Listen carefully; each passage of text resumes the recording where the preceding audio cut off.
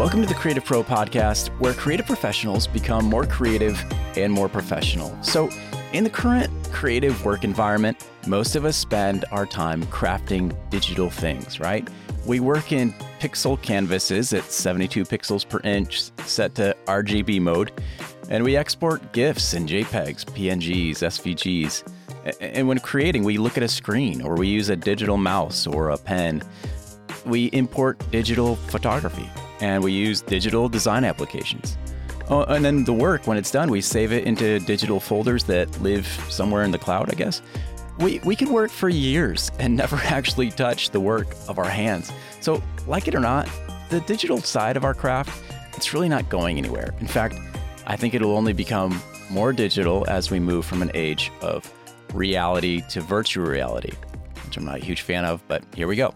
It wasn't always this way, though. When I first started in the creative arts, I remember making marker comps and showing them to clients. I'd have to show my drawing and explain the color and the photography style and the final art. And the client would just have to imagine it with me. I think few clients these days would be okay with that level of trust in the designer and the process.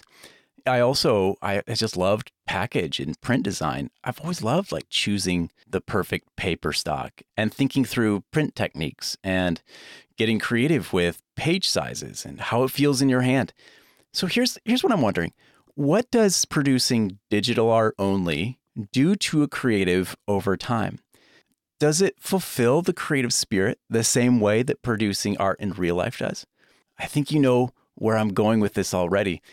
The answer would be no, it doesn't. But there's a lot more to it than that. I think we can look at the difference between digital and real art and just start to draw out some larger ideas about things like consumerism, the pace of life, history, and learning from the past, and about creating a life that is meaningful and fulfilling. So to do this, we actually need to start with the famous American typography designer, Frederick Goudy. Throughout his career in the early 1900s, Goudy designed over 113 typefaces. Many of these have stood the test of time and have become standard typefaces that we all use today. Have you ever used copperplate? Yeah, I bet you have. Goudy made that one. How about Goudy Old Style or Italian Old Style, Berkeley Old Style, or Trajan? Yeah, so you're pretty familiar already with Goudy. You probably just didn't know it yet. One of the funny things about Goudy is that he was flat out against letter spacing lowercase fonts. His immovable opinion was that you could only track out or letter space uppercase type. He was once quoted to say, anyone who would letter space in lowercase would steal sheep. So the next time you think about going overboard with your letter spacing, I bet you're going to think twice and hear Goudy's voice in your head telling you that you had better make those letters uppercase before you track them out to 300 points and mess up the whole design. So Goudy lived in a suburb of New York City, and one day in the 1920s, a young man, also an artist, moved next to Goudy, and the two became close friends. They would sit around and they would talk about fonts and hand lettering, wood versus steel block type, the value of a good pen, and what happened to the art when the paper had more fiber content.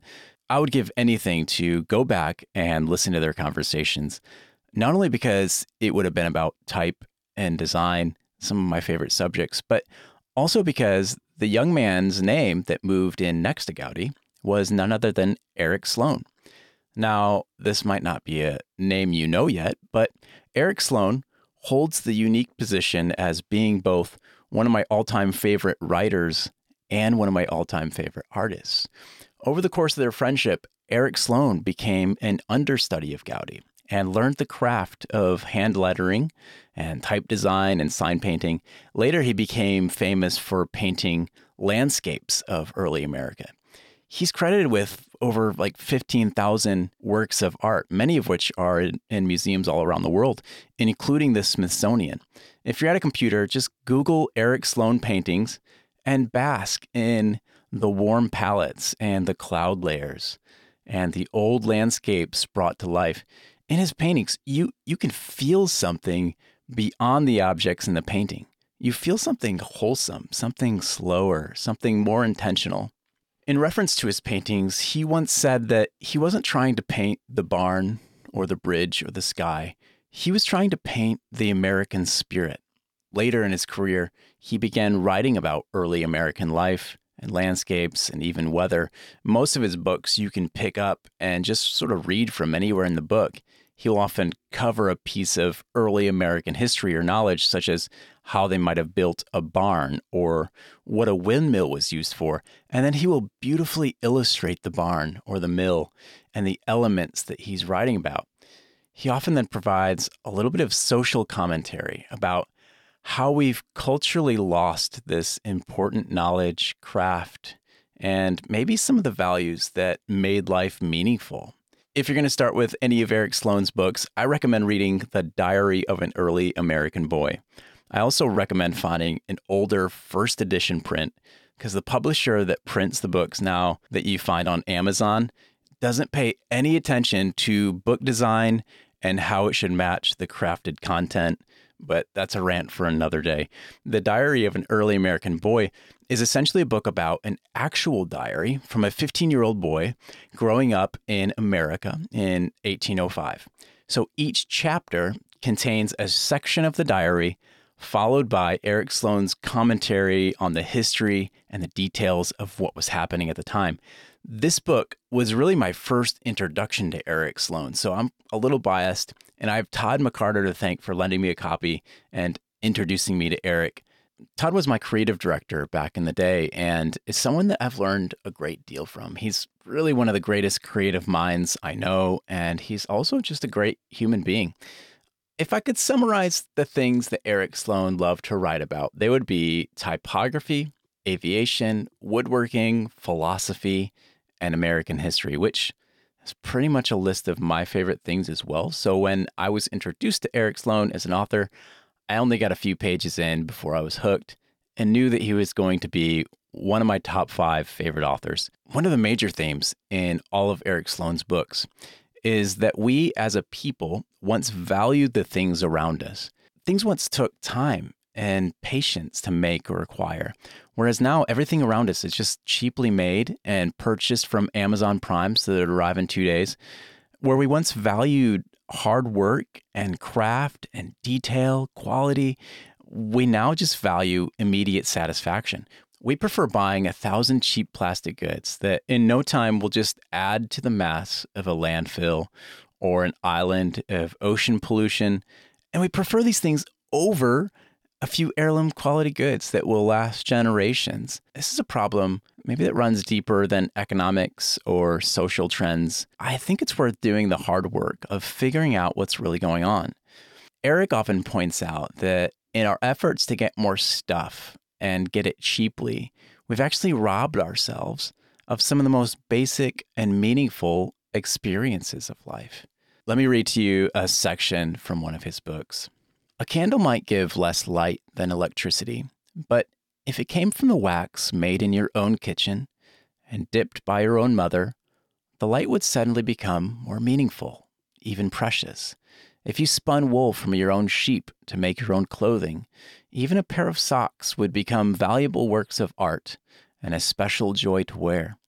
Our clothes might come from Chicago or Hong Kong, but we couldn't care less. Our food comes from somewhere by truck or train, but what's the difference? The actual difference is that if you had dug your own well, you would savor the water like a fine wine. A house and furniture made from trees that you felled yourself would become museum pieces to you. Your whole life would be richer and more meaningful. Such was the awareness and spiritual richness of the early days that does not exist today.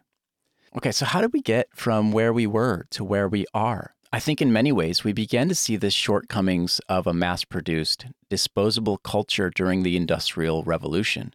Before the Industrial Revolution, you might have lived on a farm and did your work from the farm. It was likely that you made your income by crafting something such as iron nails. And so you'd spend much of your day making nails in the barn and some of your day tending to the land and the animals. There wasn't a divide between work and play. The two would be intertwined. There wasn't a divide between work life and home life. There was simply life and the work that had to be done within it. Your family unit would have been tightly knit. It's likely that your sons or your daughters would have been present, helping, learning, and sometimes just playing in the barn and hanging out with their dad. The mom and dad would both be helping each other with all of their endeavors. They both did whatever it took to get ready for the next season on the farm, to raise strong kids, and to tend to the growing seeds of faith, knowledge, and values. But as technology increased, people began to produce more and spend less time producing. And by the time the Industrial Revolution was in full swing, the father that once spent his day on the farm with his family would now spend 10 hours or more at the factory. He traded the pride of being a craftsman, making things for his family, to the hollow feeling of making subpar goods that the world would consume and throw away. The family unit became fractured. Beautiful, once cared for barns became dilapidated piles of rotten wood, and the once fruitful fields became overgrown and barren. Most of the external signs of craftsmanship, care, and beauty that our land was once rich in just disappeared. And then, perhaps worse, the internal signs of unrest began to take shape as fathers became detached and despondent. So while the Industrial Revolution brought wealth, it came at a great cost to the American family and changed the way that we look at work and life and how they intertwine. So what does that mean for you as a creative practitioner who is more than likely building mostly digital products? A couple of things I think we can pull from all this. The first thing is just getting back to the farm. And I don't think you need to buy a bunch of land or move to an actual farm. One of the good things that came out of the COVID era was an increase in remote work opportunities. I personally work remote, and for me, it's a dream come true. I truly cherish these little moments in my day where my kids come into my office and they give me a hug, or they slide a note under the door while I'm in a meeting. We also homeschool, so I love being able to have breakfast, lunch, and dinner at the table with the family. Sometimes I get to help out and teach a history lesson or quiz my oldest on her math or check a spelling worksheet. I have a strong opinion that the creative professional works best when they have complete autonomy.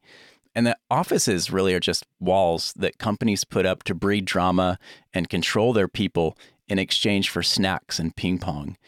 My dream has always been to find a way to get back to the pre-industrial revolution way of working and to blur the lines between my work life and my home life. And I'm grateful that I can do that. And I realize not everybody can, but where they can, specifically in creative careers, I hope most companies shift to this option. Not out of fear of viruses, but out of the desire to have the employees love their work and thrive. I think there's another thing that we can pull from all of this. While your digital art is important, as a creative, don't lose the wonder of creating things in real life. An artist is really just a recreator of that which has already been created. They take made things and make things. They might take the beauty of a landscape or a God-made thing and then recreate it through art. Or they might take inspiration from a building or a man-made thing and make a sculpture. I think at the core of an artist is just the ability to be aware and to see things that others fail to see. And then they recreate them so that they can't be unseen. When you make art that is real or can be hung on a wall, it carries with it the possibility of being echoed through time. When an artist creates, they listen to the whispers of their spirit. Move this here, more of this color, add this here. It's a transcendent process because you're trusting that whisper. And when you work digitally, you aren't as dependent on the whisper as you would be if you were working with your hands or in real life. Because in digital, you can always just hit undo or go back. So you tend to work fast. You tend to be less aware. But with real craftsmanship, you are fully aware and fully dependent on that whisper. And when you make a mistake, it's there for the whole world to see. There's no hiding. So you have to be fully yourself with the art. The last thing I think we can pull from this is perhaps less about creative output and more about life. I think as we take the time to be aware of our surroundings and be grateful for them, we begin to cherish our existence and the contributions of others. We might find that we don't need 10 pairs of Old Navy jeans, but maybe only one really good pair that has a story to tell. Maybe they were made in your hometown or crafted with certain materials or practices that you care about. What if we put every potential purchase through this lens? Will this add to my life in terms of beauty and meaning? I'm not saying we need to make a big deal of our stuff. I'm saying that we have the opportunity to look at our stuff as the elements that we use in the backdrop to design our lives. Do you want to design your life to be surrounded by a hot mess of China-made plastic junk or overabundance? Or do you want to art direct your life and really edit down, live with simplicity and beauty and meaning? I know which one I want. And I fall prey to the same temptations when I look around at my house. I can feel the weight of having too much stuff.